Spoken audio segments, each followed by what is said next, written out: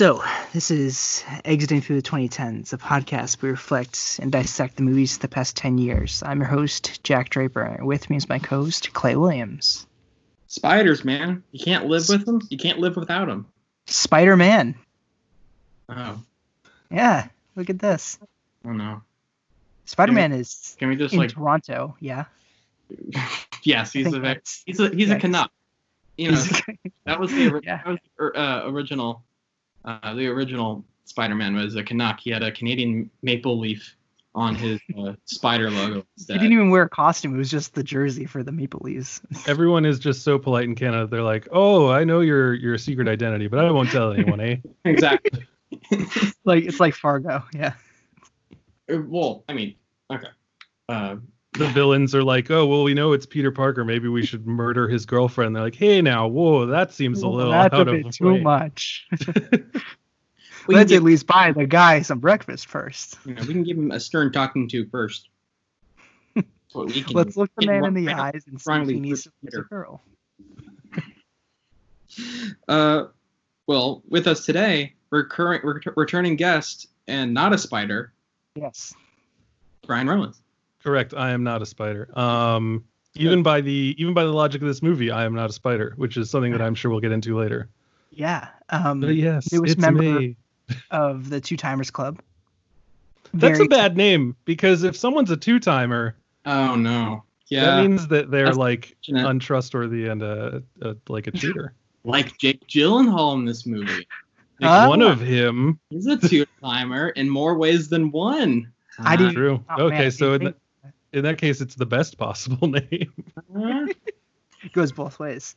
I texted Clay this earlier today, and I want a poster of Enemy, a movie I love, to have Jake Gyllenhaal, and his arm is around to Jake Gyllenhaal, and it's like starring Jake Gyllenhaal and ... Jake Gyllenhaal. It's like that Eddie Murphy movie. Oh yeah. Dr. Dolittle. No. You're thinking of the Nutty Professor. And Yeah. the clumps. Yeah, Which they then made like, fun of in Tropic Thunder with Jack Black playing something Jake Portnoy, I think. Oh yeah. And they have the trailer for the Fats, and it's like Jake Portnoy, Jake Portnoy, Jake Portnoy. And Jake Portnoy. That's Oh my goodness. Yeah, and then you get like Melanie Laurent and Sarah Gaten that are like pointing at each other. Like, hey. Oh, we're not so different, you and I. Yeah. One of them points, and the other one's like, doing the I don't know expression with her hands in the air. Just make it look like a romantic comedy for some reason. Arm cross and an eye roll, like. Yeah. It looks like Bewitched. It's like. Just is like the complete wrong poster for this movie. Right. Well, this it's is like that French poster for Parasite, where it's like right on the steps. It's like a wacky comedy. Well, Enemy. That is the film that we are discussing today. Denis Villeneuve's. What is this? Is this his first American film? No, Prisoners. Was Prisoners first? Yeah. Okay. Well. Prisoners was his transition to the English language, and I think this came out in the same year. Interesting. No, I think this. So, from what I understand, is theatrically, like, it released wide 2014, even though it premiered at festivals in 2013. Correct. So I think that this movie was produced before Prisoners, but this movie was released wide after Prisoners. That makes sense. It's according to IMDb, this was released, even though it says Enemy 2013, it says it was released the 6th of February 2014. Yeah, there's always those kind of movies. And then Prisoners was apparently released 30 September 2013. Yeah. And technically, this isn't an American film. It is technically a Canadian film, even though it's 100% Canadian. This is like the one movie I know of where they filmed it in Toronto and were just actively like, yes, you are in fact in Toronto. I can't think of another one. Isn't that fun? Yeah. And that's where so much, like all of network television is filmed in Vancouver. Yeah, like every X-Files episode was like in Vancouver. Every U.S. show, every CW show. They're all filmed in Vancouver. I think, obviously Denis is French Canadian, so he has some kind of connection to filming his home turf. But Toronto's in Ontario. It's not. I don't think it is French Canada. So I mean, I don't know. I think I have reasons that I believe that this movie was specifically set in Toronto and actually like framed to be Toronto, if that makes sense. I wonder if it was Toronto in the source novel or the short story. I don't know. I think I would doubt it. Saramago is Portuguese, but like blindness, which I read, is just in a nameless city. It's like I don't know if that goes to all of his novels, but the one that I have read, he made a point of like making it every city, the world. So. Yeah, because you can't. I guess maybe it would be bogging yourself down and trying to like not be known for a thing. Like John Hughes is known for Chicago. Just so Chicago. Something like that. So wait, Denis is from Quebec, right? Am yes. I making that up? Okay. And this takes place in Toronto. Okay. I get it. Yeah, so he moved. Do we remember the first time that we first saw Enemy? I certainly do. It was a movie that we actually did on my podcast, the Film Stage Show. Seamless plug. Yes, thank you. And it was kind of like, hey, you know that guy who did that movie Prisoners that you enjoyed more than you thought you would? He made like this little other movie with Jake Gyllenhaal. Do you want to talk about it? And I was like, yeah, sure, why not? I really liked Prisoners. And then I watched Enemy. I was like, who is this man that is now my favorite working director who's not like Terrence Malick or Martin Scorsese or one of the old guard, you know? I watched it on a computer, which was unfortunate. But then it was actually playing at a movie theater near me. And I like made the trip to go and see it in the theater, specifically because I was like, I don't know if I can trust my computer to render these colors faithfully. So you saw this in 2014? Yeah, it was like right at the week of release, I think. Yeah, so I saw it whenever it was going as wide as it went, which, you know, was not that wide. Yeah, I can't imagine so. Yeah. Do you remember when you first saw it, Jack? I think, unlike Brian, that I saw Prisoners first, or maybe this was first and then Prisoners was second. It was definitely these two in order, in some kind of order. And yeah, I think it was from one of those websites that was like 10 movies that'll blow your mind. Something like that. And it's like 10 movies you gotta search YouTube to figure out. Like, whoa. And I was just getting into movies at that time, and I was like, okay, well, I guess I'm ready to be challenged. You know, like I think I'm still sort of that way too, that I'll just watch anything if it has enough going for it. That I think will validate that interest. But yeah, and I saw this, and it's just like, my gosh, it was like a puzzle that I knew I had all the pieces there, but I knew some of them couldn't connect. And I was fascinated. I was blown away. And yeah, and it's probably, I saw this first, and then I checked out Prisoners. So it's kind of like the opposite of you, now that I'm thinking about it. This wasn't your first Denis film, was it? It was my first Denis. Really? What? Yeah. You saw this before like Sicario? Yeah. Wait, so what year did you watch it? Well, let's go find out. I knew I did not watch Sicario in 2015. Interesting. Yeah. See, for me, every Denis Villeneuve film I have watched at the time of release. You know, all the American or like post-American ones. So Prisoners, Enemy, Sicario. Yeah. Okay. Interesting. Yeah. I saw this in 2017. I don't know if I really knew much going into it. I just knew it was Denis. I was already getting into Denis. It's 2017, it looks like I logged it in April, so that was before Blade Runner 2049. So I must have seen Arrival and Sicario. I might have saw Prisoners before that too. But I know I was like, I first saw my first Denis film was Sicario, a film we'll probably talk about later on this podcast.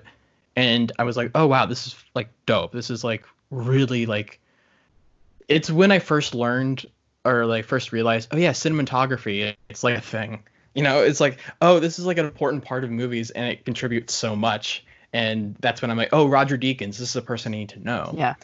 And so that kind of introduced me to a lot.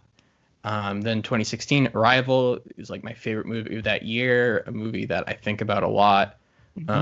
It really cemented my love for Amy Adams. And so like, I'm just like, wow, Denis, this is the guy.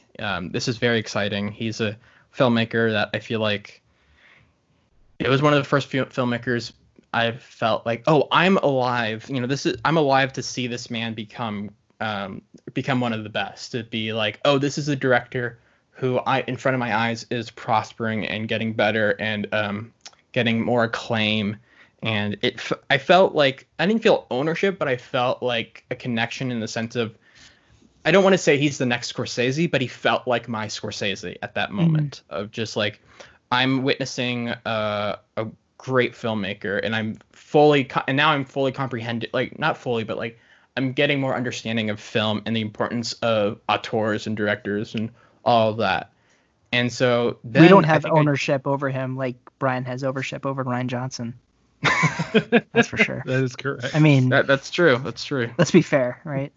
He has a lease too. Like he has like paperwork. All like I own Ryan Johnson. It's you and Karina Longworth that are like vying over him. Well, I mean, she's clearly won, but you know, only because I let her. It's only the battle, not the war. You know. Yeah, no, but like, yeah, I don't.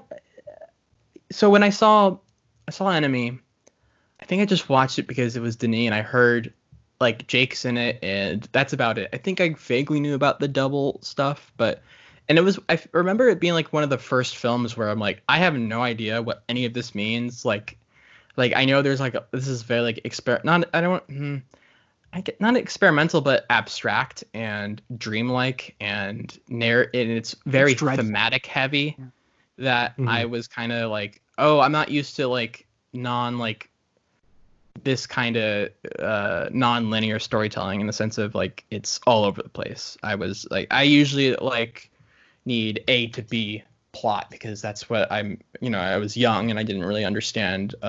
It's how you're wired. Yeah. Yes, exactly. And the open canvas of art and subjectivity and themes and all that kind of stuff. And then I first saw it and I'm like, oh my God, I'm just like, oh, this is a whole new world I haven't explored. And I was taken away. It was like, yeah, I didn't watch any Lynch before that. None of these like, more no Cronenberg. Exactly, these more existential filmmakers. Yeah. And so this is a very existential movie, so I was kind of just like, I don't know what to do with this, but I know I loved it. Like, I have no idea what happened. I don't have a take. I don't really know what the spiders were.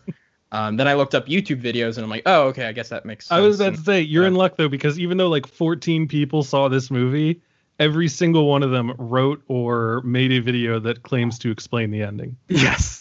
It's very much one of those movies. It's it's become a big thing in film culture or film culture or whatever. Explain the ending. What does it mean? Those analysis videos, shot by shot. It was very much in that. It was very much produced in that time of everyone needs everything explained to them. The ambiguity almost becomes like parody. Like like the filmmaker is trying to get everyone so worked up that they can't get it, that it's almost the point. They just can't solve this.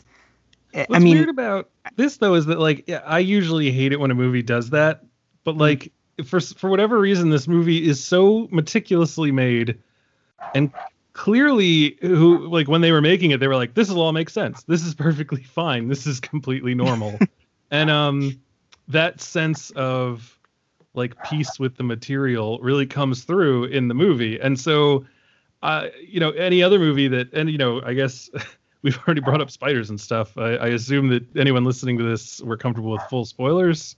Yeah, unlike you Kinda guys, have we to actually be. don't do spoiler warnings because great. we so rarely have done a 2019 movie, so Yeah. we don't feel like the spoiler guard is up, you know?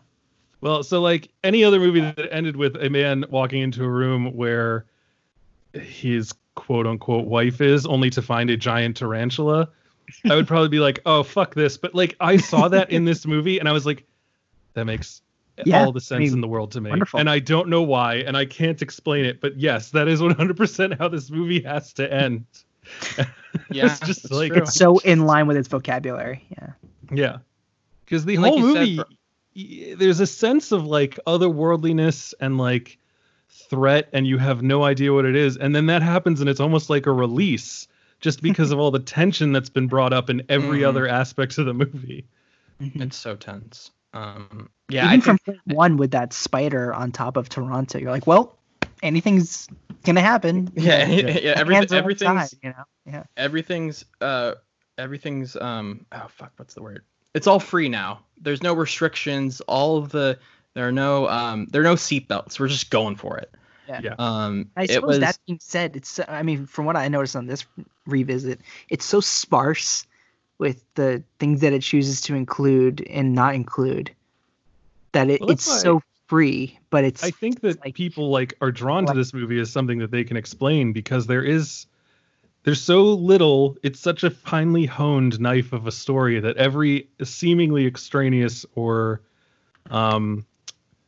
every piece that's off to the side, you're like, oh, that must be important. So he walks by a mural of like a bunch of people in business suits, but one of them is in red with their arm raised, and you're like, aha, that means something. And like he does his lectures, and you're like writing notes, and you're like, bread and circuses, Hegel, Marx, like all that's clearly, because like anytime a character in a movie is a professor, you're just immediately like, okay, well, if they're ever giving a lecture to the class, that's just the filmmaker being like, this is what it means. Yeah, exactly. Congratulations. Well, it's like when a character has a movie on TV in the background. Like, there's got to be some hints here. Yeah. And so this movie has those things, and so you're just watching it. And I think the other thing that really makes the ending work is that, you know, you see Jake Gyllenhaal's reaction, and he has a look of confusion, but almost resignation on his face. And so his lack of shock and surprise is like a clue to you where it's like, oh yeah, no, this makes sense. Like if this character isn't immediately freaked out by the fact that she's a giant spider now, then you should be fine. Yeah. I think the way it, like, Brian, you're talking about like how usually these kind of endings would be like, oh, fuck you. Like, all right, I get it. Or like, I see what you're doing, but I just, it's not for me.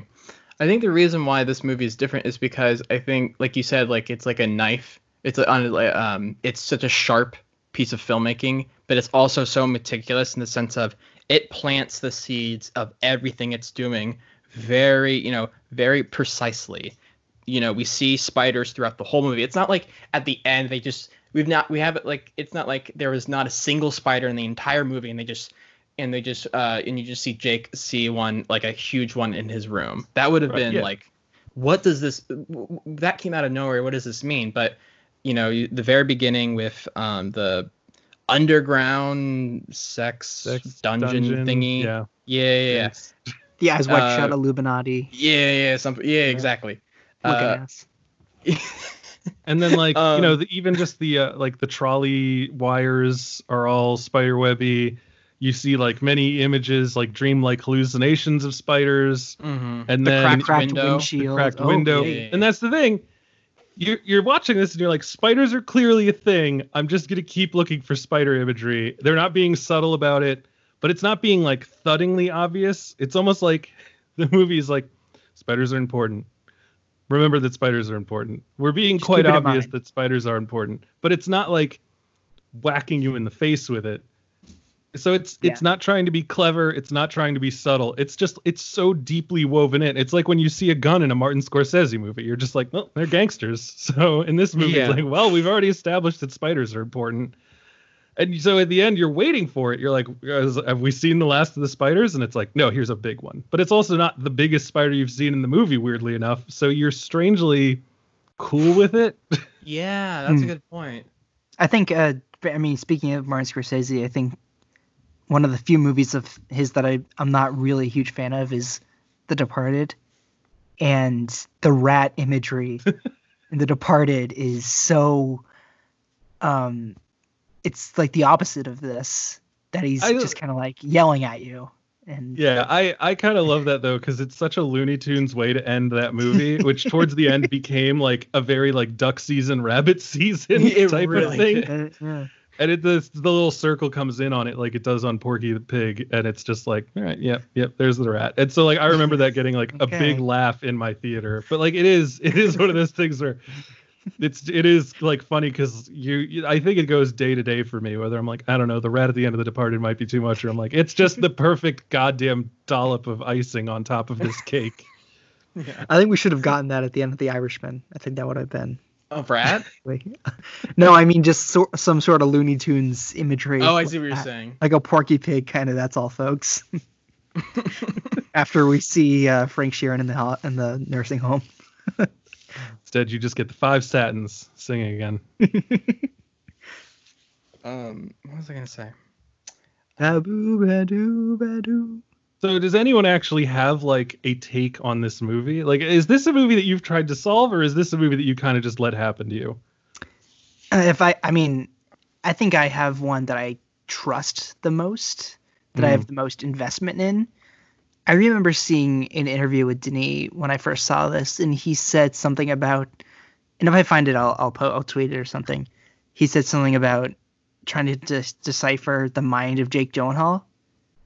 So I think that I kind of like the idea that this is about Jake Gyllenhaal, the person, that maybe it's about how the public maybe perceives him as this cool kind of put together guy who rides around motorcycles, and he's, cheating on girls, and he's a low life, third rate actor, like his mom calls him, the great Isabella Rossellini.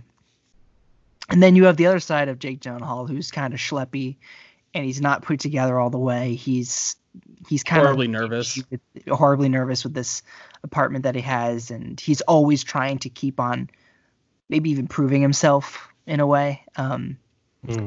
So I like that maybe that's not verbatim. That's not what Denis meant, because I know he's always kept it a little secretive and would not spelling this whole thing out. As all good filmmakers should. Yeah, right. Of course. We're talking to you, Darren Aronofsky. And I think I like that the most, that reading. My take. So the first time I watched it, of course, I was just blown away. I'm like, I don't understand anything that happened, whatever. Like, that was cool. I dug it. It was tense. I'm done. And I think I watched a YouTube video, and it's like, oh, the spiders are women. And I'm like, oh, that makes kind of sense. Like, it's like how the character views women is like, they're like, spiders getting caught, and he's like caught in the web of women or whatever. And then I saw it this time, and I'm like, okay, I see that. Like, it's like, it can be a little obvious when he passes that one woman in a dream, and her face is an actual spider. And like, of course, his pregnant wife turns into a spider at the end. But I kind of wanted to look more at I wasn't really, at this time, I didn't really care about the spiders. I really wanted to figure out more of the duality of it. And I have a few ideas about it, in the sense of, one, I have my mind in the sense of, well, what makes sense, like what would adhere to the rules of the world and plot, and what would make sense, what would be the logical explanation. That's boring. But like, I do like kind of have the idea of how this movie is about growth and the cycle repeating itself. He talks about that in The Pattern, in the sense of when he's teaching his class, he talks about the pattern of dictatorship and control. I kind of think, well, obviously he's probably the two doubles are probably the same person. It's just very explicit. There is it would be kind of wild if they weren't. But then again, this movie's wild.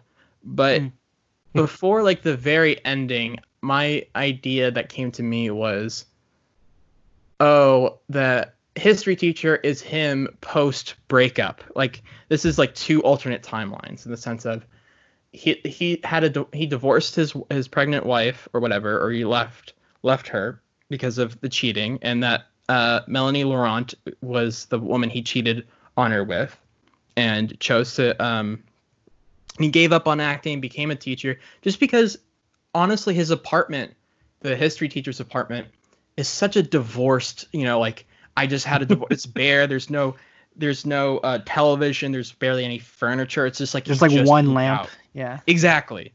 And he's schleppy, Barely. and he just doesn't care. There's a broken and lamp. he seems miserable. And he seems bored. And I think like, what might put those two together, there's that picture Yeah. that Adam has. exactly. That and it's Anthony has ripped the in other half. half. Yeah. Mm-hmm. But it's a weird movie because like Adam doesn't seem to realize who he is. By the way, just to keep track, Adam is the history teacher. Anthony is the actor. Just That's right. Yeah. So like it's almost like Adam like wakes up in this life and is like, why does this suck so much? Like why like do I have like a picture of myself that was clearly ripped? Like why is my apartment such a piece of shit? And it is like he's the Anthony that like walked out and is like awakening from this fog and is suddenly like, what the fuck is happening here? And he's also somehow like working in parallel towards coming back to his wife at the same time that he's leaving her. Yeah. But it's also strange because it's clear that this is a pattern of behavior for him, because his wife is like, is that a woman on the phone? And he's like, you think I'd do that again? Like, you think it was a jealous husband? it was a man. It was a man that called. Great line reading. Yeah. And it's just like, it's so weird. It's like a Mobius strip, but like a Mobius strip that is also like folded over upon itself. So it's not just twisted, it's also like flat on top. And it's a really strange like way to say this story, which is basically of like this man who simply cannot appreciate what he has. Oh yeah. And will constantly like draw himself and those around him to like a level of destruction because he can't break his own patterns. And It's pure self-destruction. yeah, it's real bad. And one of the things like that I thought was like the first time I watched this movie, I watched the ending like 5 times.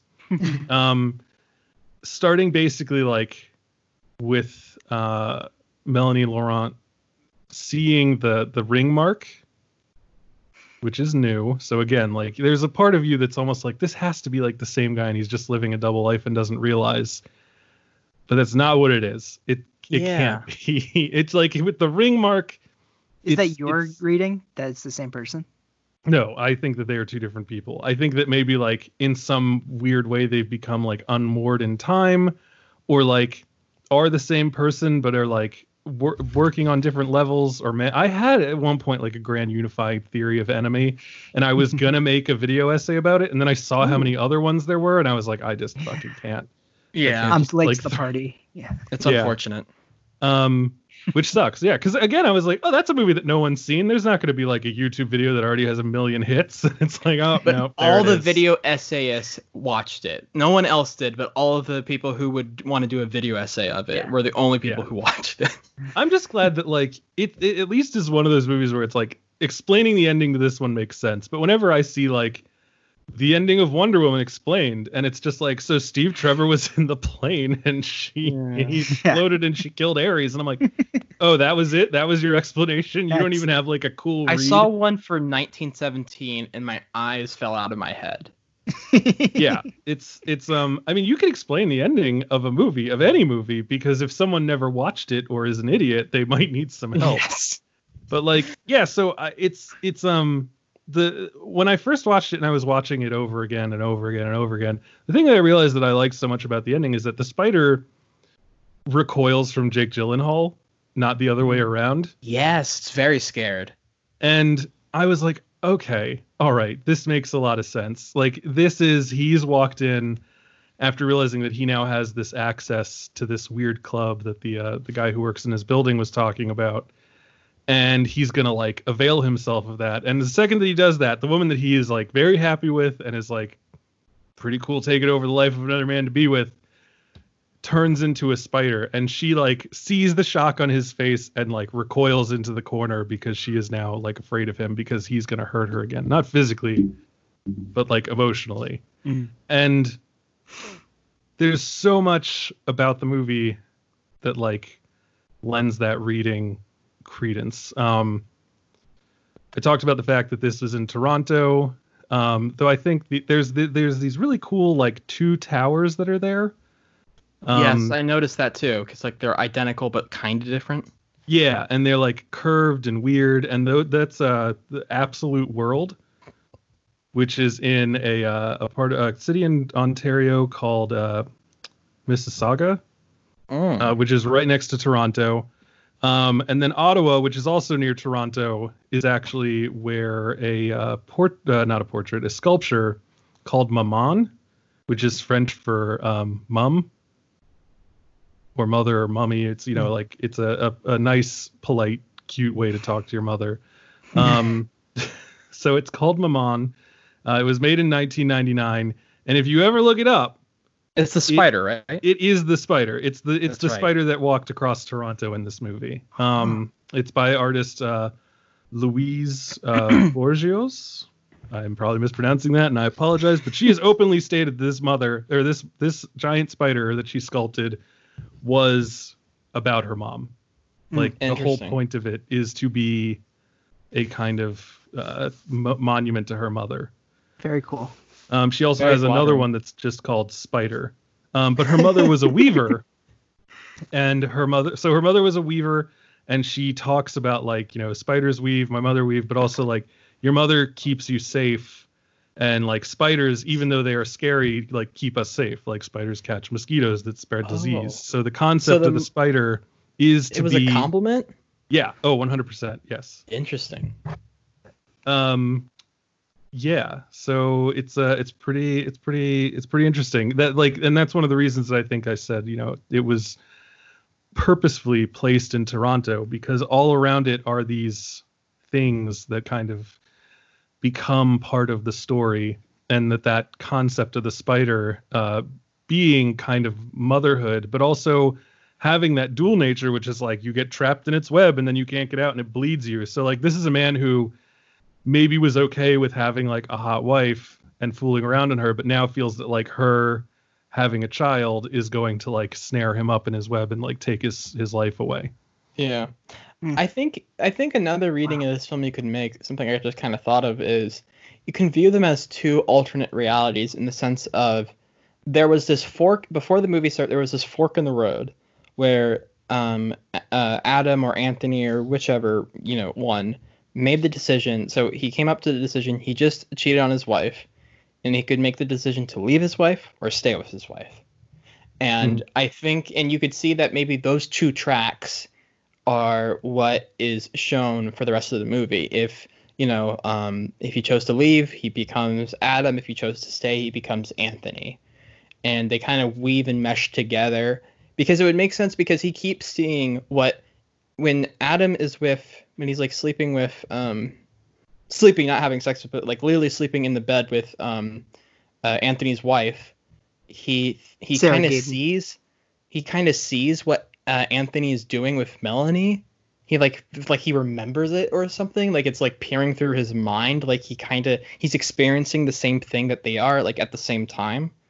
And so like it's very strange. It doesn't necessarily need to make sense, because I'm one of those people who, even though like I appreciate like the ideas and like themes, like honestly I don't really ever need to figure it out to enjoy it. But for this one, I'm comfortable in the sense of, because I feel like things are so particular and so precise and so thought of and so carefully crafted, that it does kind of invite this idea of it's possible to figure this out. And but you'll never know if it's truly right, but you can have fun with it, because it won't be too hard. The great thing about this movie is it's not smarter than you, but it doesn't dumb it down for you either. It feels like it kind of invites you to, okay, we're going to be a little ahead of you right now, but, you know, come along, you know, you'll get it, we promise. But it doesn't feel like it's better. It doesn't, you know, some movies can feel like, you know, they can just think the audience is way dumber than what the movie is presenting. And I think that's the great thing about Enemy is because it doesn't alienate, even though it can be it's a very alienating idea of the ambiguity of what this whole movie is. Another movie that took a misstep that this didn't was Under the Skin. Under the Skin, I think, was so ahead of me that I could never catch up to it. Interesting. I love that movie. I like it too. I like it a lot. It's just, I think it's different from Enemy, that it's just so far out there that I can't piece anything together to make. I think I got something, but I feel like I'm always gonna miss something important because John Glazer is so much smarter than me. Yeah, Under the Skin is that's a movie. I mean, I really like it, but it is a very discomforting experience that you kind of have to work your way through. I think one of the pleasures of Enemy is that while it is slower than you might expect a movie to be, it is very enthralling. It's entertaining. It's definitely accessible. Yeah. It's weirdly accessible. For a movie that ends with a woman turning into a giant spider, it's incredibly accessible. It's kind of crazy. I think Denis how accessible really it is. Writing that line between commercial and inaccessible, because you don't think something like Arrival would be so. It made a lot of money. Like I think it's easy to forget. It did make some money. I mean, I think that you can take all that away once we get to Blade Runner, but it's. Well, I mean, like, there's a reason that he gets the projects that he gets. I mean, because he has a sheen of respectability to his aesthetic, but he is not incapable of then working that to become a crowd pleaser and to be like a mainstream hit of a movie, while still respecting basic tenets of filmmaking that get lost a lot. I mean, Prisoners, I think, did pretty well. I mean, but that is a movie that is almost fighting against itself because it's such a pulpy, just like raw premise. It's like such a Law and Order episode, but he's able to invest it with so much just through like the actors and Deacon's cinematography that you really find yourself drawn into it. I think that might be my favorite. Really? Interesting. It's miserable. It's always back and forth between that and Arrival. I think Prisoners is just like Enemy. I think it's just formative for me, so I think I just have that. Mm-hmm. You have a special connection to it. Yeah. Like how my favorite Malick might always be The Thin Red Line, just because it's like it was my first. Yeah, definitely. No, exactly. And I think Tree of Life might be my favorite Malick because it's my first. Yeah. It'll happen. I don't know. I with Denis, I think that Enemy will always have like a very strong place in my heart, because it was the second movie of his that I saw. So with Prisoners, I was like, that was a really good movie, but I feel like there's probably more to him than this. Like, it was kind of clear to me. I remember when that movie came out. Actually, I was like, who like wrote this and who brought this to this director? Like, it seemed like it was it seemed like, this is the type of movie that would be given to, like, I don't know, Taylor Hackford or someone, just like, who directed Along Came a Spider? I don't know. But, like, probably they would have directed something like Prisoners. It kind of feels like David Fincher making Seven a little bit. Yeah, it's like you took a thing that could have been. I mean, the guy who wrote it apparently also wrote the movie Contraband. Yes. So, like, with Mark that Wahlberg? lets you know. Yeah, with Mark Wahlberg. I remember that poster for some reason. With all the duct tape? Yeah, exactly. Yeah, he's like putting like stacks of cocaine under his shirt with the duct tape. I don't know why I remember that so well. I don't know either. But I mean, like, that lets you know that, like, that's the kind of movie that Prisoners could have been. But I think Villeneuve, like, rests his style atop it, and suddenly it's a much more interesting film. And then, Sicario is amazing. Like, that's a great movie. Really great. Like, and that's another one where it's got a pulpy. I think when we were talking about Sicario, Day of the Soldado, which is a terrible movie, or a terrible movie title. The movie is fine. I said, like, this is like the new Jack Ryan Harrison Ford series. Like, it's, like Patriot Games clear and present danger. Like, it's just an excuse for like slightly globe-trotting adventures with like a vaguely topical twist. And like, there's a reason that Sicario feels like high art, and Day of the Soldado is just like a decent-ish action film franchise entry with horrible politics. It's what's interesting though is, and you know, I'm not gonna fully debate Day of the Soldado here, but like I feel like it realizes the horribleness of its politics and leans into it. That's actually a good take. Like, that's a good take. Yeah, like Josh Brolin in that movie is like horrible politics personified. He's like, I've had a job, and if you make my job easier through whatever means necessary, I'm going to take it. And then you have Benicio del Toro, who's like, ooh, I totally get it, but also I'm not going to murder a child. So, yeah.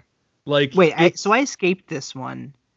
And so that, just from the sound of it, that sounds like it totally abandons his character in the first. Because he'll murder anything in the first. Yes. He will murder... Well, he murdered the guy who murdered his family in the first. And then the next one, I think, is like he has achieved his goal, is still down to raise some hell, but I think he sees something in this girl that like makes him think that it's not what he wants to do. And like, you know, his turn of heart catches Brolin by surprise, because Brolin's like, what are you talking about? This is what we do. Like, this is what we're like, you were designed for this, basically. You're the guy. Yeah. And it's funny because like they're like the movie begins with a series of suicide bombings, and one of them is like people who came across the border and are maybe like still on the border, which is like a right-wing fantasy for reasons to like go into Mexico and fuck shit up. It's like a whole like secure the border, the cartels are bringing terrorists in. But like there's a whole bunch of suicide bombings that happen, and later on in the movie someone says like, we finally found like the other bombers. They were born in Trenton, New Jersey. Like our whole reason for doing this is now pointless. Why are we putting money into this and giving you these extraordinary powers? And it's like, because we knew that they probably weren't from Mexico. We just wanted an excuse to do this. Yeah. Oh my God. So it is like terrible reasons to do terrible things in the movie. Yeah, it's interesting. I mean, that ending just, I fucking hate so much. It is a preposterous ending. What was funny is I remember people were so upset about that movie, and I live in a very like minority heavy area, and I was sitting next to like a full Hispanic family, and they were like 100% into that movie. Like it was as though Benicio del Toro's character was like their new James Bond or something. He's great, but he's great in everything. Oh yeah, he's fantastic. He looked a little sleepy in the first. I can't believe they had that happen. It's like they unlocked a new mode in him. That it's like, I can't believe he looked that tired. Oh man. It takes a lot of energy to hate everything so much. That's the thing, is like I always feel like his characters in movies probably wake up, they're fresh faced, and then like 15 minutes into their morning routine, they've already grown weary from how much they hate everything around them. Yeah. When it's like 9 a.m., it's 9 p.m. in their minds, you know. Yeah. They're like already ready to go to bed. They just woke up. Yeah.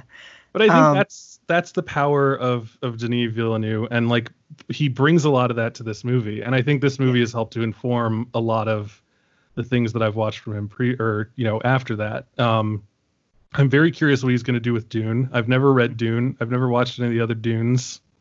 It's never. I know nothing about Dune. There's the spice must flow. Like I know that much. Yeah, I know the spices, and I know there's like sandworms or whatever, and that sounds pretty cool. I'm in. Yeah, I just don't know. Like, I have no concept of like anything about it or what it's supposed to do. So like, I don't know if it's supposed to be like a John Carter Mars rip snorting action movie, or if it's supposed to be like, I don't know, one of the later Orson Scott Card novels where it's like, like a Philip K. Dick novel. Fascism. Yeah, exactly. So like, I don't know what we should expect from this, but I'm like, I don't know. I'm interested. He's proven what he can do. He's proven to us. He does elevate source material, so it's interesting. Maybe I don't know if you could, like, I haven't read Dune, but from what it sounds like, he doesn't necessarily need elevation. It's kind of like right there where it needs to be. So it'll be interesting what he does with it. He'll have a take, and it won't be just a Dune adaptation. Yeah. It's like what you're saying about how Prisoners feels so basic, or it could have been just another procedural thriller. But It's it's kind of the same with dominates- Sicario too. The first Sicario Sicario. is like it's Yeah. on paper it's not like the strongest script. Even a Blade Runner sequel, like Yeah. oh my god, like what is this doing here? But then Like, well, like Prisoners could have been a Dominic Sena movie. The guy who directed California with a K and Swordfish and Gone in 60 Seconds. Like, he very easily could have taken that and been like, oh, okay, I get this. I'll hire like Sam Worthington. Sam But, I think definitely be in Villeneuve that movie. looks at that and says, like, I want these people, and I think I could make this very interesting. And for whatever reason, people were down for it, or maybe they were already attracted to the script. I don't know, but that movie is better for having had him, and it's rare that you can say that so precisely, because I've seen that particular movie go wrong like 1,000 different ways. Like we were just talking about Sicario. I mean, like, the first one is just like it feels like this elevated, drama and thriller, while the second one feels schlocky and unbecoming a little bit, even though there might be some interesting stuff in there. I remember when the second one's news came out, and I was really, I was down for it if Denis were to be involved, and not only was he not involved, Roger Deakins wasn't involved, and Emily Blunt dropped out. So it's like, why even? I think maybe Taylor Sheridan wrote the script, but even then, Taylor Sheridan still wrote the script. It was directed by Stefano Salima, who I think did Gomorrah. Everyone's favorite director. Of course, yeah, right. The obvious pick. Yeah, he did the Gomorrah TV series. It looked like it. I'm just looking at it now. It looks like he did a lot of television. Yeah, I think he does. Isn't he directing Tokyo Vice? A few episodes of Tokyo Vice for the Michael Mann show? It's possible. Or am I making that up? Might be. I don't know. I don't see it on his IMDb page, but I just. Then I'm making it up. Okay. There you go. Were you gonna say something, Jack? Yeah, I lost it. Yeah, you go ahead. God damn it. God. I'll think of it in like 5 minutes. So yeah, like I'm interested to see. Of course, I'm interested to see Dune, but I'm also, I don't know. It's interesting.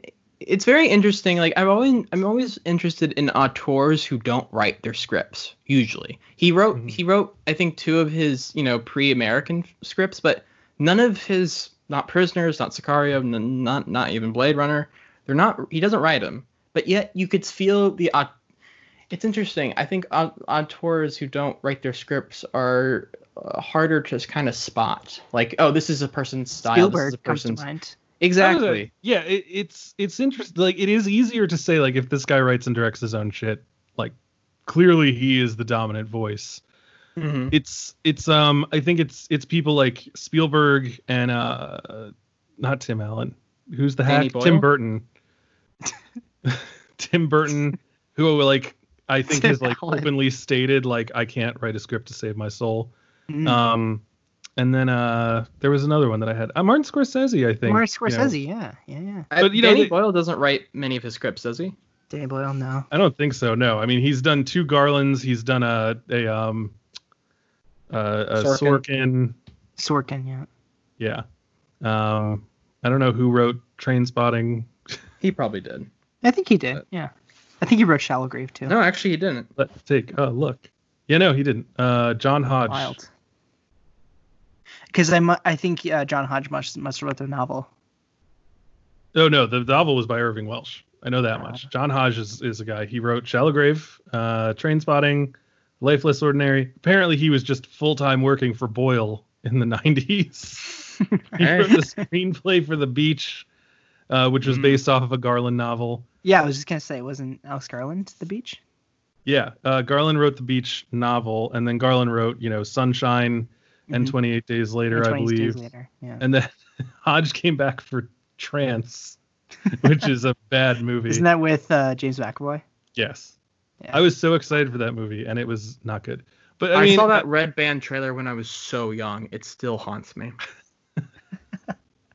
And then he wrote T2, which is actually a good movie that I really enjoy, that not enough people talk about. But it is like Villeneuve. I like to do T2. T2 Trainspotting, right? Yeah. Yeah. No, that movie's I really love that movie. Like I saw it and I was like, this is actually like a weirdly insightful look at like the way friendships change as you get older. Yeah. It's kind of like The World's End. Oh yeah, with the drinking. Yeah. A movie that I like hate the end of, but kind of enjoyed the first part of it. Yeah. But yeah, I mean, Villeneuve is one of these people who like is just very comfortable taking other people's scripts and saying like, okay, now what can I do to this? Like, and he does it, and it's you can always feel his movies. So, like you can feel him there, and I think that's a high wire act to do because you don't want to overpower your writers, but you also don't want to like become the type of person who people are like, yeah, he's a journeyman, he's a workman, he'll do whatever and just turn it in. And I think Boyle, like that becomes a worry with him sometimes. Yeah, he like, struggles with it. It's half and half. Like his Steve Jobs movie, which I think was just called Steve Jobs, is not great. And I feel like the script overpowered him there. And he was able to put like a few of his little touches in with the candid angles and the stuff projected on walls. But generally, I didn't feel a lot of anything in that movie. And I was like, oh no, he's slipping. This is bad. He's losing himself. Yeah. But then, I think that's back. well observed. Yeah, that's well observed with Denis. I think he's someone that, he doesn't get lost in other people's ideas. Like, he's obsessed. I think he likes obsessives a lot with his characters, and he always tries to go back to that idea, no matter what the story may be. You know, everyone's just kind of like fixated on one idea. It's kind of like David Fincher, how he's kind of like he likes obsessives too. Yeah, I feel that Fincher and Villeneuve probably would get together super well. Oh yeah. It's like, oh, do you like immaculate compositions and slow moving cameras and characters who spend a lot of time alone walking slowly? All right, great. Yeah, so do I. This is great. Yeah. It's funny. That. Go ahead. Oh, I was just gonna say, like, oh man, Danny Boyle hasn't done anything since T2. 100% forgot about Yesterday, which came out last year. Well, I saw the trailer for Yesterday. It's also about forgetting. Oh, that's true. I saw the trailer for Yesterday, and I just got so upset. Like, this is destined to fail. I do not like this elevator pitch at all. For some reason, I think maybe how I don't like how this sounds, but I don't like its earnestness. I feel that though. Yeah. I didn't see Yesterday, but I just knew like something is rubbing me the wrong way that I feel like this should work. Maybe it's just another example of what we're talking about, that Danny Boyle sometimes digs his own grave with the things that he chooses to adapt. His own shallow grave? There you go. I have an issue with earnestness in films. Like, I love an earnest film, but I don't like feeling like the director is crying when they're directing a scene, if that makes sense. Like, I'm cool with the art being earnest. Like, so, like, for instance, I hate Cloud Atlas. Cannot stand it. I think it's fucking terrible. But, like, I love The Fountain. And those are two very similar movies that, like, have, like, a kind of, like, high operatic... there's nothing... Like, you guys have seen The Fountain, right? Nope.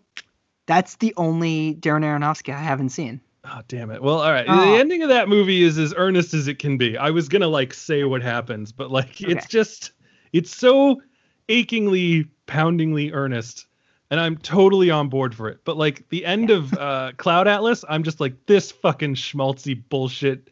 I hate this. Yeah, it has to be done really right. It has to... Certainly. Yeah, I think that part of my issue with Cloud Atlas is that it was like undercut with like weird slapstick humor, and the face technology was really off-putting, and there was just like such a high-minded like, oh, we're all connected, the kind of thing going on that I just didn't like it. I think it was almost like, I think I like my earnestness to be very intimate. So like when it's just Hugh Jackman trying to save his wife's life through like centuries, I'm down for that. But when it's like, oh, one good deed ripples over thousands of years until, like, aliens take us to, like, a new planet because we're so kind. I'm like, oh, that's just bullshit. I fucking hate this. That sounds wild. Yeah.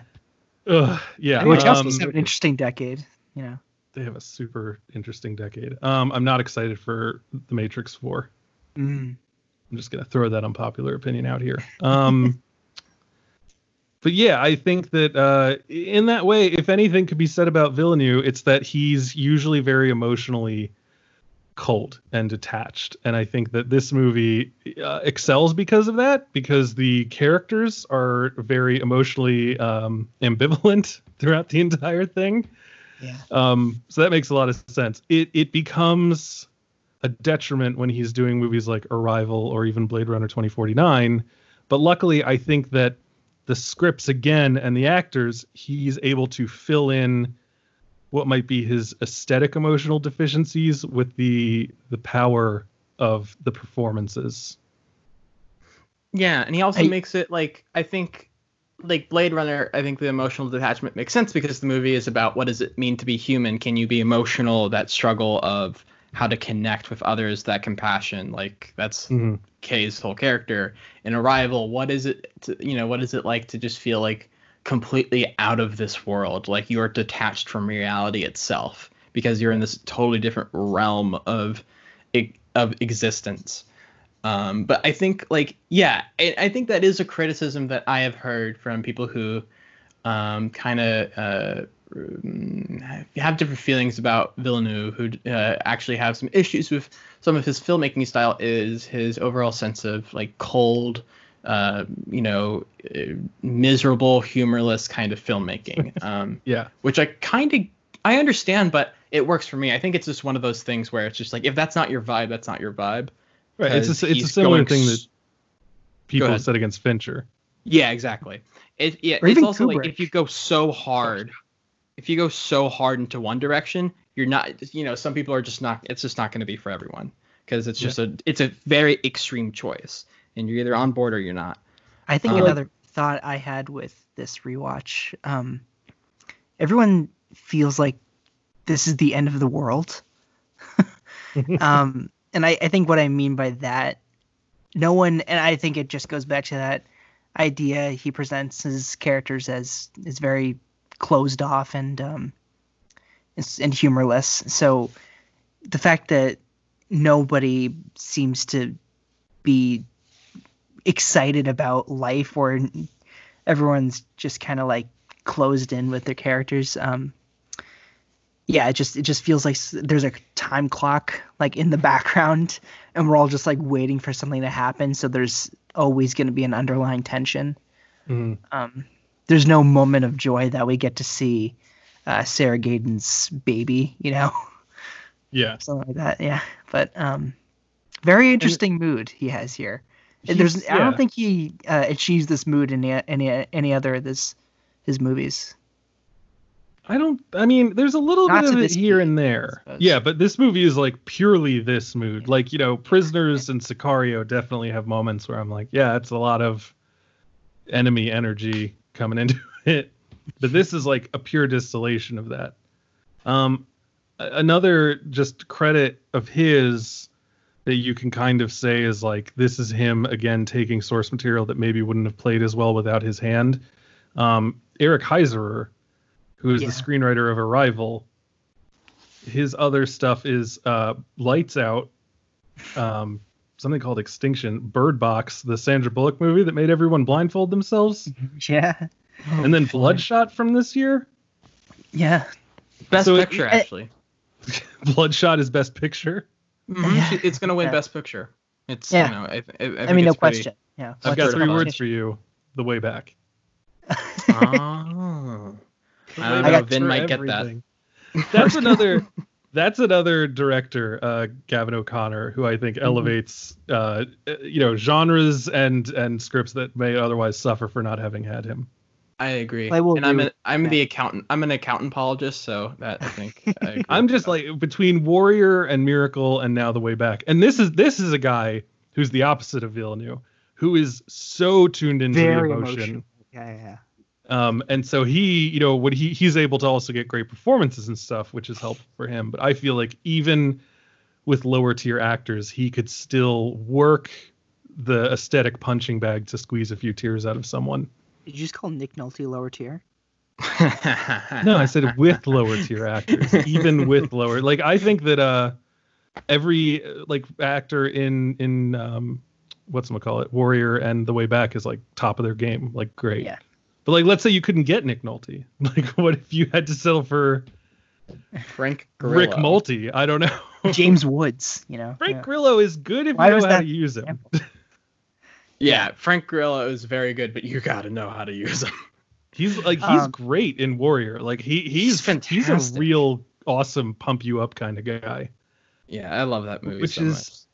Which is another thing I think that Villeneuve knows about himself. I think that he is very into getting incredible actors that he can depend on to maybe fill in some of the deficiencies that he might have. Like, I think that Enemy, is lucky to have Gyllenhaal in it, performing probably some of the best work that I've ever seen him do up to that point. He's continued to be very good. It's hard not to say.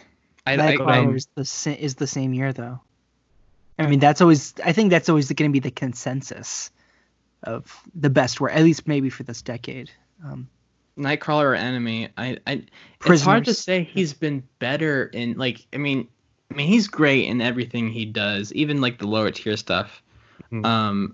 I just don't see him giving bad performances. Listen, regardless of what you think of the movie, I love him in Okja.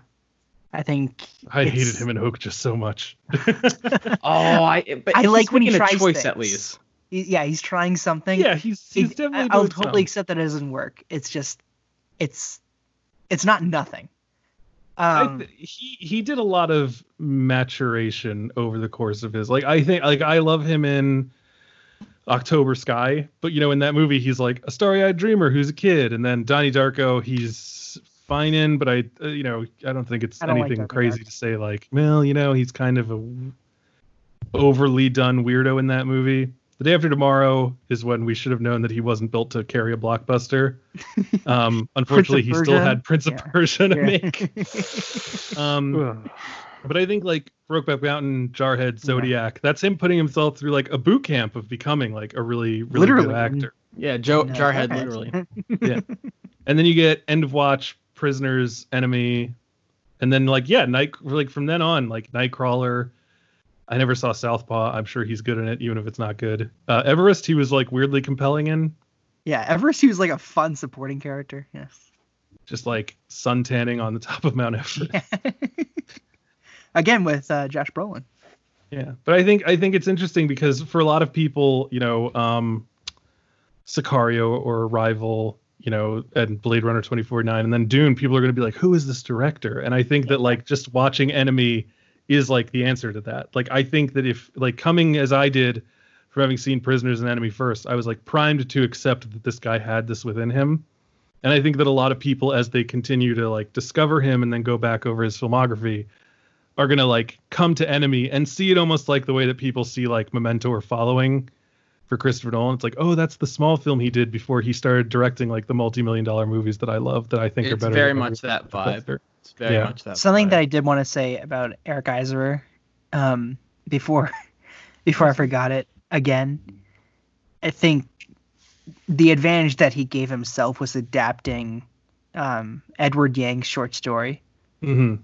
So I think because he had a source material to kind of piggyback off of, it's sort of like, okay, I'm going to take these ideas and this core mystery and sort of weave it into something that I can find true to myself and then hand it off to Denis Villeneuve. So I think it is kind of weird to... I'm not saying that he's not a talented writer, by the way. Like, yeah, but definitely. Like, some of his scripts have clearly gotten to the hands of the wrong people.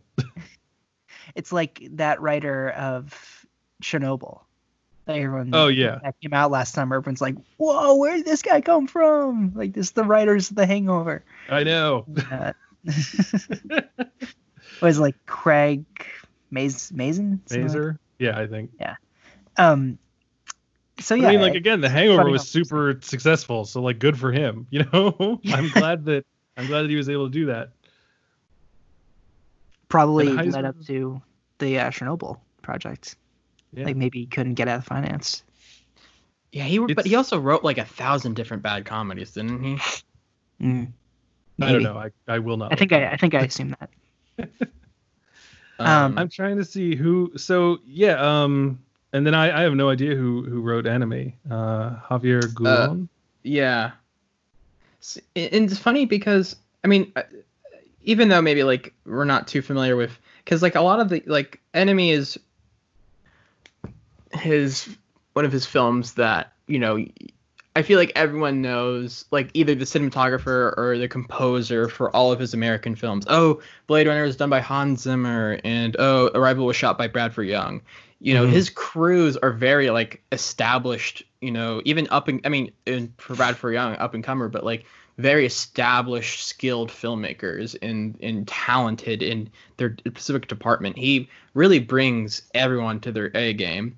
But even if we don't necessarily know the crew behind Enemy, or they're not as well known, like the score I think is great. I think I think the production design is dope. I think the cinematography is great. I love the lighting. I mean, it's like the movie is pure tan and beige. It's such a weird choice for a movie.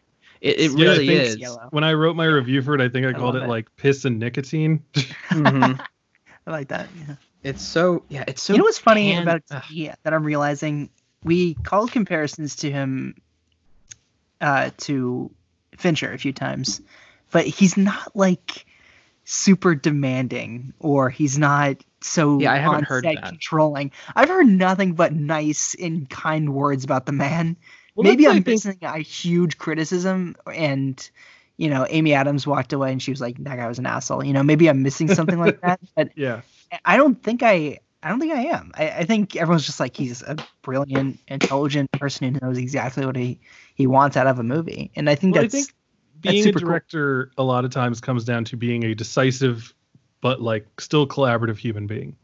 So like people love working with Martin Scorsese because he has a definite earnest appreciation for the craft of everyone who's working for him. And I hear like similar things about Christopher Nolan. People are like, oh, Chris is such a professional. Like, he knows what he wants. He knows how to get it. You're not going to get bogged down. Like, you're in, you're out. It's great. Fincher, on the other hand, people are like, oh, my fucking God, if I have to do another take of picking up this goddamn glass, And he's like, I have to strip away the artifice. And Christopher Nolan's like, it's a fucking movie, baby. There's artifice everywhere. Like, I'm just going to make it nighttime now. Yeah.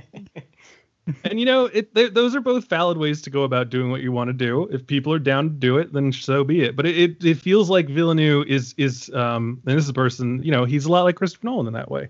It seems like even if Blade Runner 2049 flops, the fact that he was able to produce it without any trouble and probably come in on time and on budget alone puts him above like 90% of people working in blockbuster films now. Yeah, it wasn't like an Apocalypse Now Coppola situation. It wasn't like, I think just it so easily could have been. Like Batman or John Carter or like all these other movies where it's like, ooh, extensive reshoots are needed. Mm-hmm. Yeah. That's they like swap out directors. Yeah. Yeah.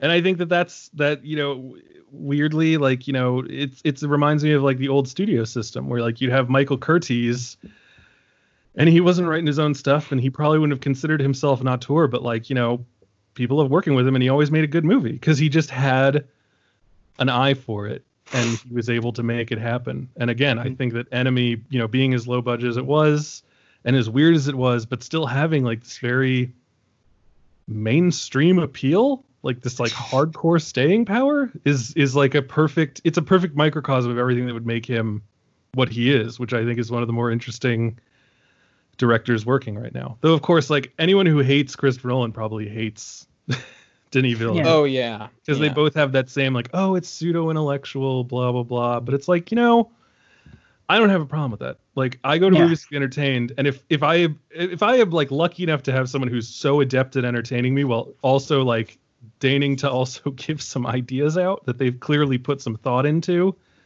I'm down for it because I cannot just keep fucking watching Avengers Endgame. Yeah, I think the reason why I like the pushback, I think the connection to Nolan and how he's received is similar to Villeneuve is because, I mean, again, this is not like general audiences. This is like film Twitter or critics or whatever, or like film nerds.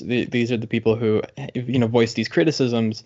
Mm-hmm. I think a lot of it has to do with the way these directors and these auteurs are deified amongst the community and how it can be a bit much.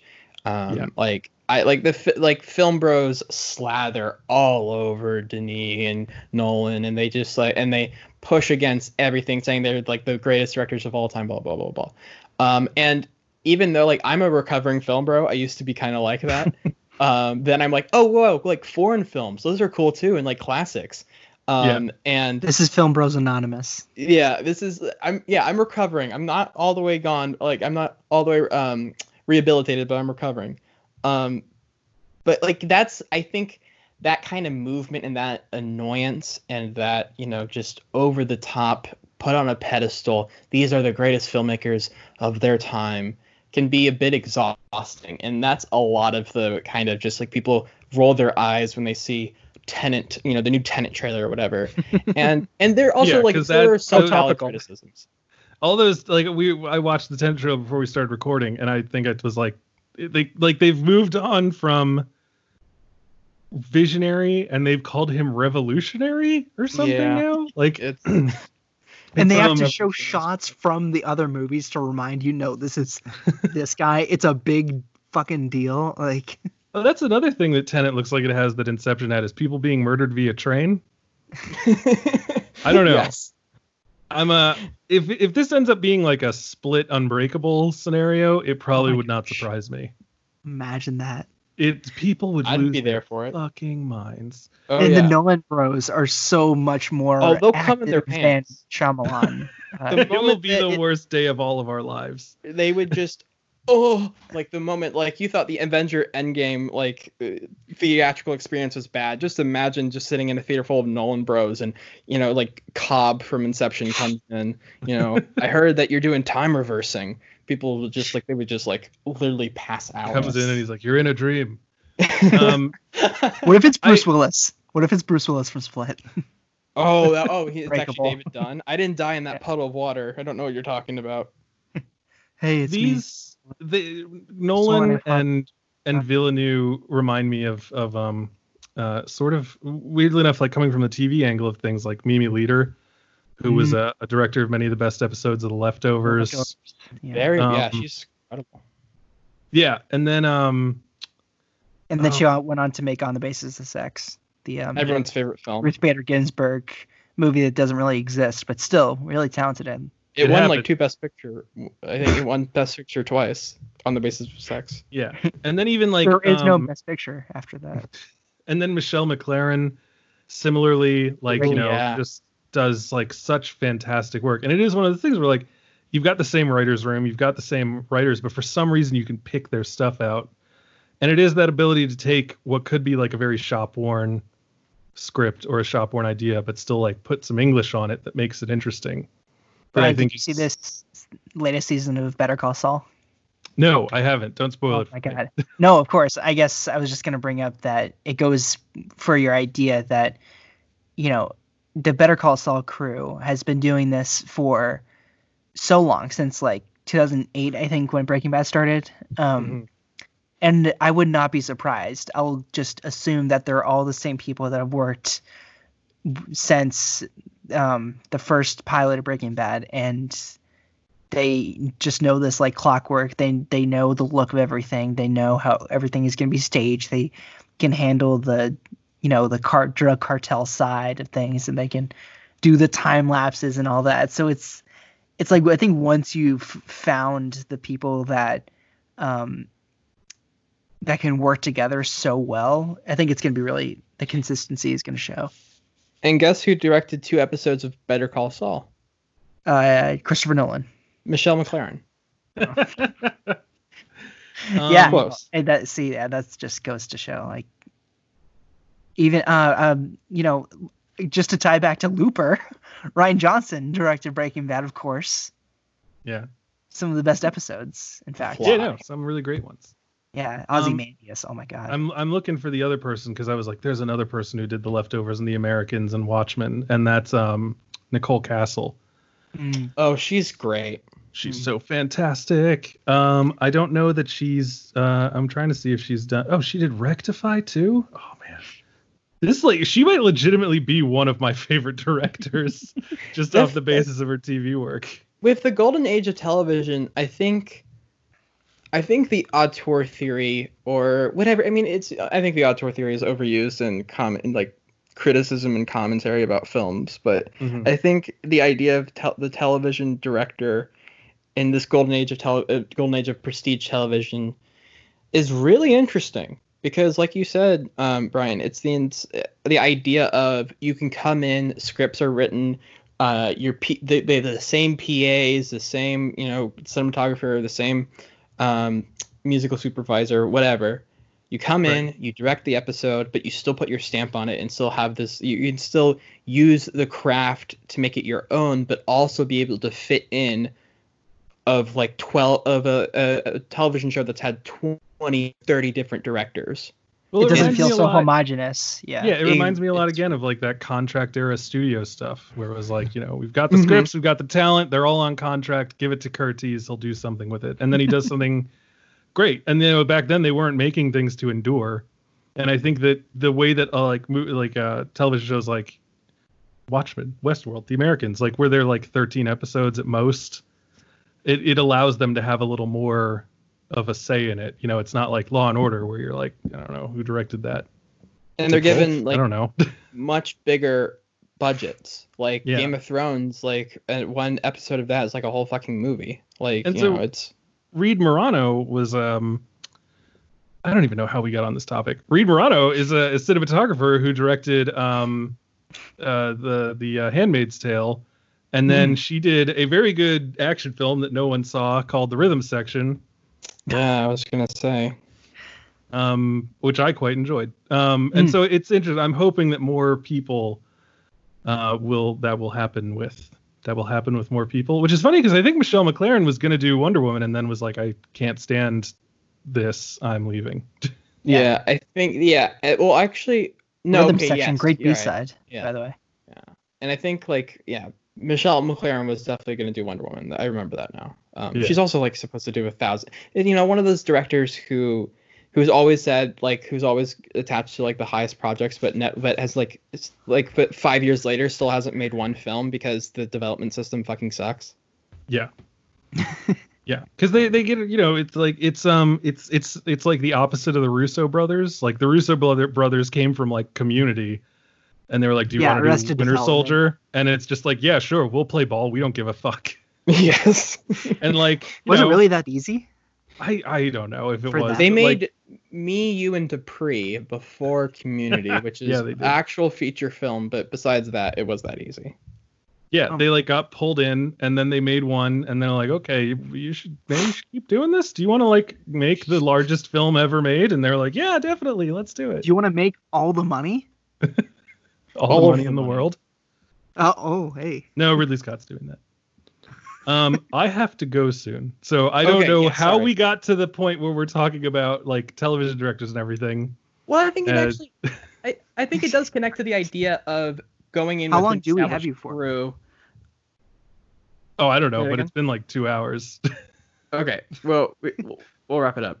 But no, I think like just to put a button on it, I do think that idea of maybe directors challenging the whole deification of auteur theory and, someone taking the entire film onto oneself and making it a singular vision, how these like new wave of television directors and directors like Denis are kind of changing that, and also connects back to the old studio system, like you said. So I think, I think it's all connected. I mean, from the best of my recollection, though, I feel like I went into a fugue state. We were talking about it's a spider web. Hey, it's true. We've gotten tangled in our own spider web. Yeah. There's an idiom that's like that, isn't it? Yeah. You get caught in your own web. Or anyway, it doesn't matter. I think so. So what I was gonna say is that directors who can do that, it's difficult when you're looking at auteur theory because you'd love to have someone like Christopher Nolan. It's like he writes and directs his own stuff. Quentin Tarantino, Wes Anderson. PTA. Yep. Where you're like, this is excellent. It all comes together. But there's something to be said, and I think that the reason that you get like people like Denis Villeneuve and others who, can come in and direct someone else's script and not like demand a writing credit, it's similar to what we were talking about with the Golden Age of television stuff. Like if you have that ability, if you can work in the system, you can still put your stamp on something. Because one of the reasons I kept bringing up television directors is that, like, if you watch those episodes, you still feel that they're a little more special than the ones that came before. And it feels like the same show. Yeah, and at this point, people are probably being tapped because they know that these people are able to pull that off. I mean, like, it's so like let's look at like Nicole Castle. Her Leftovers episodes are the Matt centric ones. No Room at the Inn and It's a Matt World, which are 2 episodes that are incredibly weird and super strange and could fall apart because they are so dependent. That's the man I was telling you about. That is the greatest sign-off line. Cue the lion. Cue the lion. And then for the Americans, Dinner for Seven and World Council of Churches. Like, again, two episodes that are very dependent upon very precise tonal shifts and a lot of emotion. And then I think did she do the pilot for Watchmen? She did. She did the pilot, and then I think the follow-up, and then she did A God Walks into A-Bar. Oh, great episode. Which is just, yeah, gosh. Like, but, you know, like, you can just God tier. Literal God tier. Yeah. But like just like how you can look at Enemy and then say like, okay, now I understand how this guy was able to pull off like Blade Runner 2049. Like how he was able to carry all of this subtle emotion and this slow tone of like menace and discovery. You can look at It's a Matt World and say like, oh, okay, I understand how Nicole Castle is then able to seamlessly and flawlessly pull off as audacious a script as A God Walks into a Bar. Yeah. A man plays God. Not a lot of people can convincingly. And the time skipping. Just talking about it, I'm like, I just need to go watch that one episode. Yeah. Oh yeah, it's definitely amazing. So let's get to our favorite scenes. Do we have ones on the top of the head, or should I stall? Yeah, you go. You stall. Well, since I'm going first, I get to take it. I think it has to be them meeting each other. In the hotel room? In the hotel room. I think he's able. The great thing about this movie is, and the great thing about Denis is, he's so good with tension. He's able to make the most mundane things, like whether it's just Jake walking in an apartment building or whatever, to make it so like tense. Like this film is incredibly like, I'm on the edge of my seat, can barely breathe with what's happening because I think it's the filmmaking. I think it's the editing. I think there's these sudden close-ups and these sudden jump cuts where I'm just like, oh my God, what's happening? And it makes me feel very erratic and uneasy. But like even the quieter moments, like them meeting in the hotel room, where it's not like like a huge flash of edits or whatever. It's just 2 men kind of talking, walking, and like him walking into the room kind of slowly, and then there's just like these medium shots, and then cut. And it's really just like fascinating because it feels like everything's led up to this moment, but it also feels like like the time-space continuum is breaking, and I think that's like the idea of the whole thing is like, this is unnatural, this shouldn't be happening. And I also just love how nervous fucking Jake is in that scene, how he's able to play. I don't know, he really does feel like they're in the same room together, and I think that's really hard to do.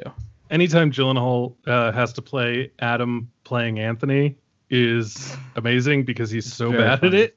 He's so bad. Jake Gyllenhaal's really good in this. He's really good. He's fantastic. Yeah, I guess we just ought to mention that yet again, just because I mean, like, of course, it's kind of like showy to be like, oh, look at me, I'm playing 2 characters, but he doesn't like Jekyll and Hyde it, you know? That's I think is the, he doesn't make it worry. too obvious which is which. Like one, I saw the behind the scenes, and he made one be left-handed, one is right-handed, something like that. I just know that like Adam is like, oh well, I'm just like, and then Anthony's like a full-on asshole. Yeah, such a huge, he's a hair trigger dick. I think my favorite scene in the movie is, weirdly enough, the dream of him remembering where there's a will, there's a way. You just took mine. I'm sorry. Oh man. It's such like it's so different from the world. It is one of those things where you're like, yeah, this Villeneuve is like a real bleak motherfucker. And then there's a will, there's a way comes in, and you're just like, oh, so he's totally capable of doing this garishness, and he clearly knows that he's created a very dour world. And the movie just looks so bad that it's like, I always love watching a really good director direct what should be a really bad thing. It's like an intelligent writer writing a stupid person. It's like you have to really hone your craft and be as good as you can be to know how to modulate how poor this other thing is. So like the overacting of the guy, I guess the concierge, handing over the key, and the way that Gyllenhaal stands when he's a bellhop with like the perfect little crook in his arms, and just like the bad blocking of like this guy seeing this woman. It's just it's so fun. It's amazing. It can't be so caricature that it's like takes you out. Yeah. Even though it is a dream scene. But it becomes, and that's the other thing is like the weird like horns that are happening in it. There's so much going on there that's just like, what is this suddenly? The score is so good. It can be like overbearing but understated at the same time. It's really dope. Yeah. I think I'm gonna cheat. It's whenever he's doing a lecture. Okay. Because I like that he comes in and it's like 3 or 4 times and he gets more kind of disheveled. He looks so much worse as time goes on. He looks so much worse, yeah. And he's still a beautiful man. Yeah. It's like his first lecture is he's on point. The second one is he's like, all right, I've already done this and you're my second class where I'm saying it too, so it's not going to sound as cool. And then he's like, Hegel, Marx, everything happens twice. So the first time, it's a tragedy. I'm going through some stuff, guys. Yeah.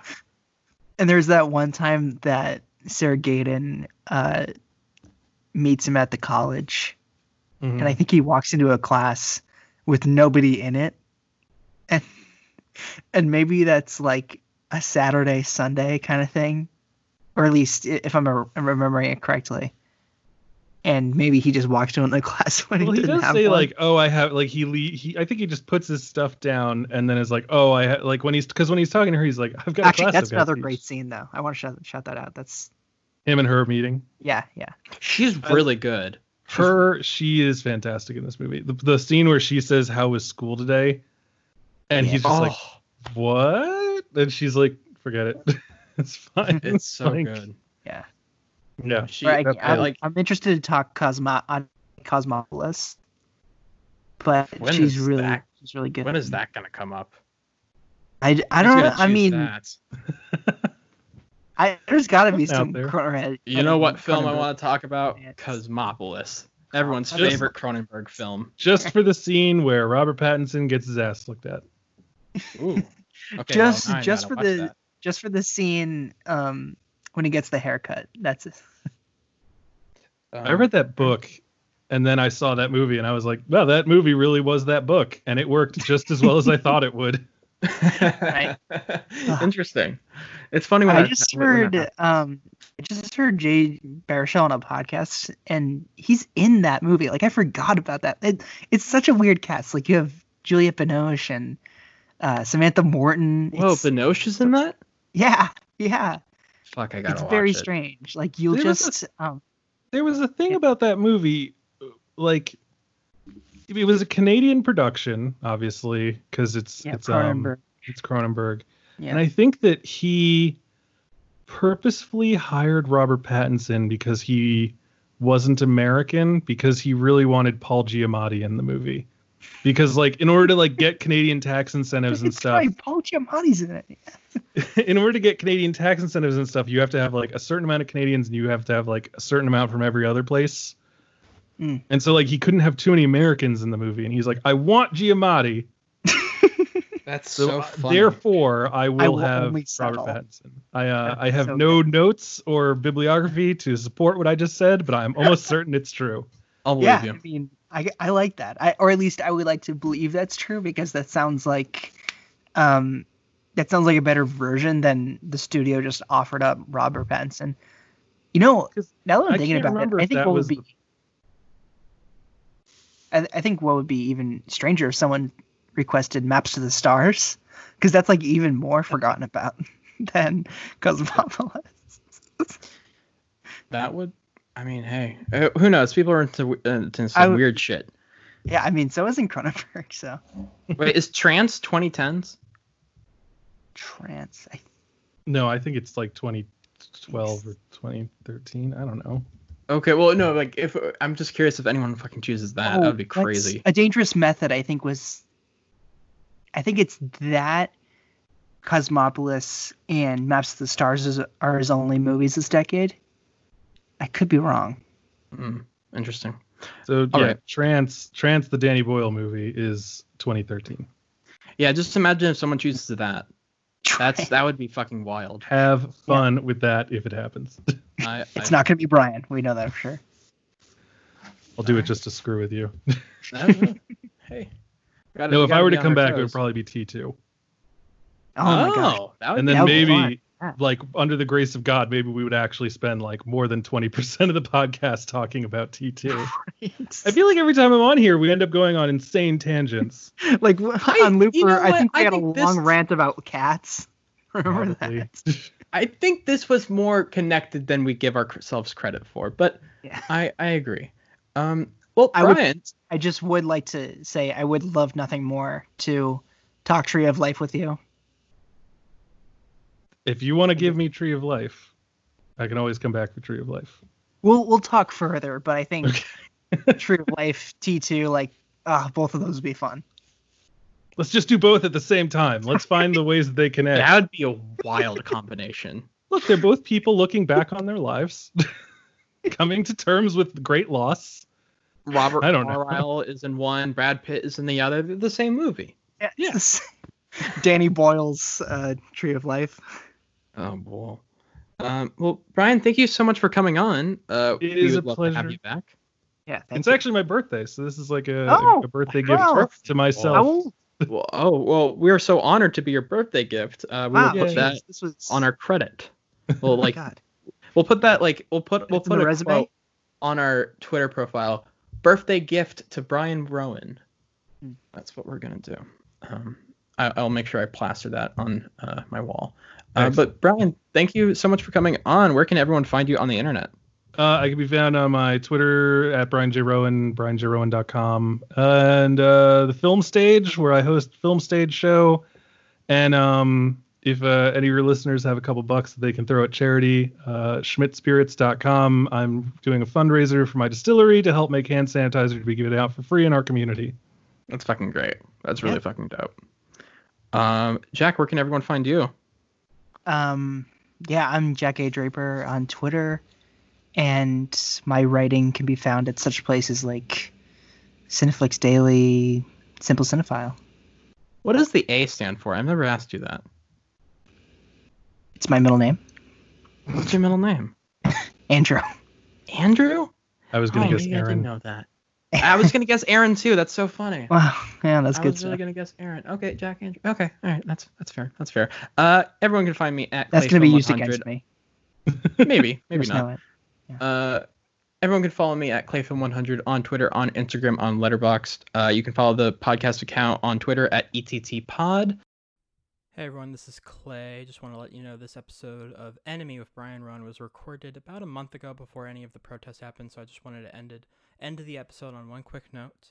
Justice for Rashard Brooks, justice for Robert Fuller, justice for Malcolm Harsh, justice for Toyin Salau, justice for Nikia Crawford, justice for Tiet Goli, justice for Andrea Scordato, arrest the cops who murdered Breonna Taylor, defund the police, and Black Lives Matter. Next week, we have Interstellar with Katie Nolan. We'll catch you next time on Exiting Through the 2010s.